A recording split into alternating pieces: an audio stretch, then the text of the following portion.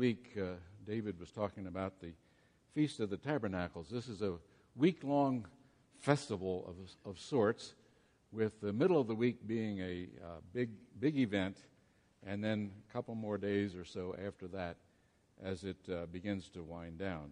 So that's the setting for today's scripture. And I think you might find that a few words that I have to say will make more sense if you follow along with your Bible. I love to hear that. So, when Pastor Phil asked me to be a lay speaker during his mini sabbatical, I should say, he gave me a choice between Pentecost or this passage, sometimes called the Pericope Adulterae. Now, if you are Italian-oriented, it may be Pericope de Adultera. In any event, someone has calculated that there are about 355 different passages of Scripture that sort of hold together that we call a pericope. Had I chosen Pentecost, I may have broken out into tongues. No, as far as I know, I don't speak in tongues, but when I finish this morning, maybe you think that I am. But I will try with all my ability and with God's help to glean some thoughts and insights from today's passage. In the discipline of biblical exegesis, many scholars in the realm of higher criticism believe that this portion does not belong here, or if it belongs anywhere in the New Testament. Some place it in Luke, some place it at the end of John. The NIV has a note saying, and you can see that in your Bible, the earliest and most reliable manuscripts and other ancient witnesses do not have John 7:53 to 8:11. Now, it does not necessarily mean that the oldest is always the best, because there are many manuscripts that have been found, particularly in the Eastern manuscripts, where this pericope is indeed included in this location. Some scholars say that it was probably not Scripture at all and cast doubts on the inerrancy of John. Well, in so doing, they would throw out the entire Gospel of John. However, one commentary I found says that most scholars seem to agree that the passage is a part of inspired Scripture regardless of where it is placed. F.F. Bruce says it's a fragment of authentic gospel material. I'm not sure if anything can come of further discussion on that, so let's move on. But before we do, pray with me. May these words of my mouth and this meditation of my heart be pleasing in your sight, Lord, my rock and my Redeemer. All right, let's pick up with verse 3. And the version I'm quoting may be a little bit different than the NIV or whatever you're using, but it goes something like this. The experts of the law and the Pharisees brought a woman who had been caught committing adultery.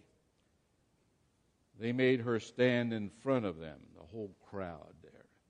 Now, in the King James Version and other translations may have the scribes, which does not communicate much to the modern English reader, for whom the term might mean a professional copyist, if it means anything at all. The people referred to here were recognized experts in the law of Moses, and in the traditional laws and regulations that accumulated over the centuries. Thus, expert in the law seems to be a closer meaning to the modern reader. Pharisees, as you may or may not know, were members of one of the most important and influential religious and political parties in Judaism in the time of Jesus. The Pharisees were strict and zealous adherents to the laws of the Old Testament and numerous additional traditions such as angels and bodily resurrection. So what's the situation here? Keep in mind that they had been trying to find a way to get rid of this guy who was challenging their turf. These experts of the law and Pharisees brought this woman caught in the very act of adultery. Parentheses. Where was the man in this event? If I understand my terms right, should have been somebody else. Was this a complete setup? I wonder, did they pay someone to get caught with this woman? Think about that. Keep in mind, women were not much more than servants or slaves in that time. Even now, women are not respected in many cultures. Sex slavery still exists today. Just read your newspaper. But I digress. So they set this trap. Verse 5. In the law, Moses commanded us to stone to death such women. What do you say? They are right. Leviticus 20:10 and in Deuteronomy also clearly states that she should be put to death. The question is, so what's the problem? The answer to that is they misrepresented the law. If you read Leviticus 20:10, it says that both are to be put to death in order to purge evil from among you. So my first point, we need to be very careful how we use Scripture. Shakespeare even said, the devil can cite Scripture for his purpose. You remember the episode with the temptation of Christ. We cannot use Scripture to verify or prove a preconceived theological point. We use Scripture to interpret Scripture. Listen to what Paul wrote to young Timothy. In 2 Timothy 2:15, study to be eager and do your utmost to present yourself to God, approved, that is, tested by trial, a workman who has no cause to be ashamed, correctly analyzing and accurately dividing, that is, rightly handling and skillfully teaching the word of truth.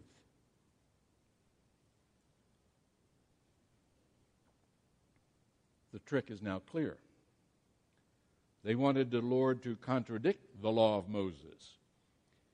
If they could succeed in doing that, then they could turn the common people against Jesus. They reminded the Lord that Moses in the law commanded that such a person taken in the act of adultery should be stoned to death. For their wicked purposes, the Pharisees hoped the Lord would disagree.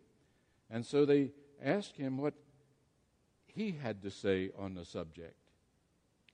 They thought that justice and the law of Moses demanded that she should be made an example. As the biblical scholar John Darby says, it comforts and quiets the depraved heart of man if he can only find a person worse than himself. He thinks the greater sin is another excuses himself, and while accusing and vehemently blaming another, he forgets his own evil. He thus rejoices in iniquity. They are demanding that Jesus respond as to whether the law of Moses should apply to her or not. So here's the dilemma. If he denies the law of Moses, he is committing a religious offense and he loses all credibility. If he advises execution, he is against Roman law. He is committing a political offense. Thus, they would turn him over to the Roman officials as a revolutionary. Besides, the Roman laws did not condemn an adulteress to be put to death. It was no big deal to the Romans. Jesus' response is brilliant. Verse 6. Now they were asking this in an attempt to trap him so that they could bring charges against him. Jesus bent down and wrote in the ground with his finger. What did he write? It's only speculation and of no value to pursue. But Dale Bruner thinks that this act was done to draw attention away from the woman. Also, Jesus may have been taking time in order not to dignify the question. A kingly silence, one commentator said. Dissatisfied, the Jews kept insisting that he make some reply. Look at verse 7. They kept demanding an answer. Or as the Message says, they kept at him, badgering him. Have you ever thought about badgering somebody? So he stood up again and said, all right, but who has never sinned, throw the first stone.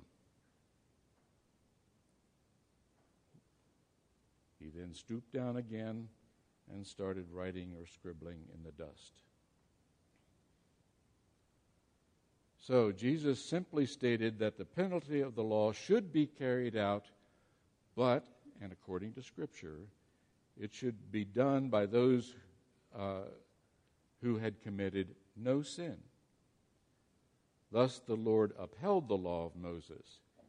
He did not say that the woman should be free from the penalty of the law, but when he did what he did do was to accuse every one of those of having sinned themselves. Those who wish to judge others should be pure themselves.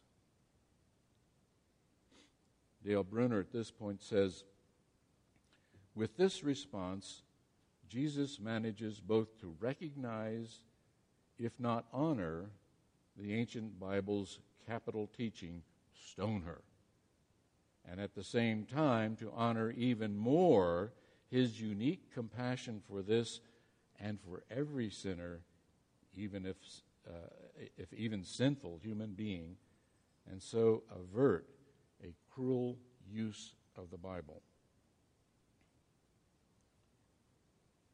Verse 9. When the accusers heard this, they slipped away, one by one, beginning with the oldest, until only Jesus was left in the middle of the crowd with the woman. Those who accused the woman were convicted by their conscience, as the King James puts it. They had nothing else to say. They began to go away one by one. They were all guilty, from the oldest to the youngest. Jesus was left alone with the woman standing nearby. Verse 10. Then Jesus stood up again and said to the woman, where are your accusers? Didn't even one of them condemn you? No, Lord, she said. And Jesus said, neither do I. Go and sin no more. In wonderful grace, the Lord Jesus pointed out to the woman that all her accusers had vanished. They were nowhere to be found. There was not a single person in the entire crowd who dared to condemn her. The word Lord here probably means simply sir. The woman said, no one, sir. The Lord uttered these words, neither do I condemn you. Go and sin no more. The Lord did not claim to have civil authority in this matter. That power was vested in the Roman government, and he left it there. But he did issue a warning to her that she should refrain from sinning. In the first chapter of John, we learned that grace and truth came through Jesus Christ. Here was an example of that. In the words, "Neither do I condemn you," which is really justification, we have an example of grace. He set her free from condemnation, just as if she had never sinned. The words, "Go and sin no more," are words of truth, calling us to a way of righteousness, sanctification, a continuing process of growth. So another point. We must not misrepresent this event to mean that Jesus was easy on sin or that he contradicted the law. For Jesus to forgive this woman meant that he had to one day die for her sins. Forgiveness, grace, is free, but it is not cheap. Furthermore, Jesus perfectly fulfilled the law so that no one could justly accuse him of opposing its teachings or weakening its power. By applying the law to the woman and not to themselves, the Jewish leaders were violating both the letter and the spirit of the law, and they thought they were defending Moses. Nor is Christ's gracious forgiveness an excuse to sin. "Go and sin no more," was the Lord's counsel. Psalm 130, verse 4 says, "But there is forgiveness with you, just what man needs, that you may be reverently feared and worshipped." Did you get that? Romans 6:15, "What then? Shall we sin because we are under the law, but under grace? By no means." What Jesus said to the unnamed woman, he says to me and perhaps to you. Go and sin no more. Certainly, the experience of gracious forgiveness should motivate us to live a holy and obedient life to the glory of God. The Lord's table is a good place to start afresh. Let us pray. Thank you, Lord, for this portion of your word. We believe it to be authentic and true, and that you teach us that you are full of grace and mercy. And yet you challenge us to live a life that would be honoring to you. We thank you in Jesus' name. Amen. Please stand for the hymn of preparation, "Grace Greater Than Our Sin."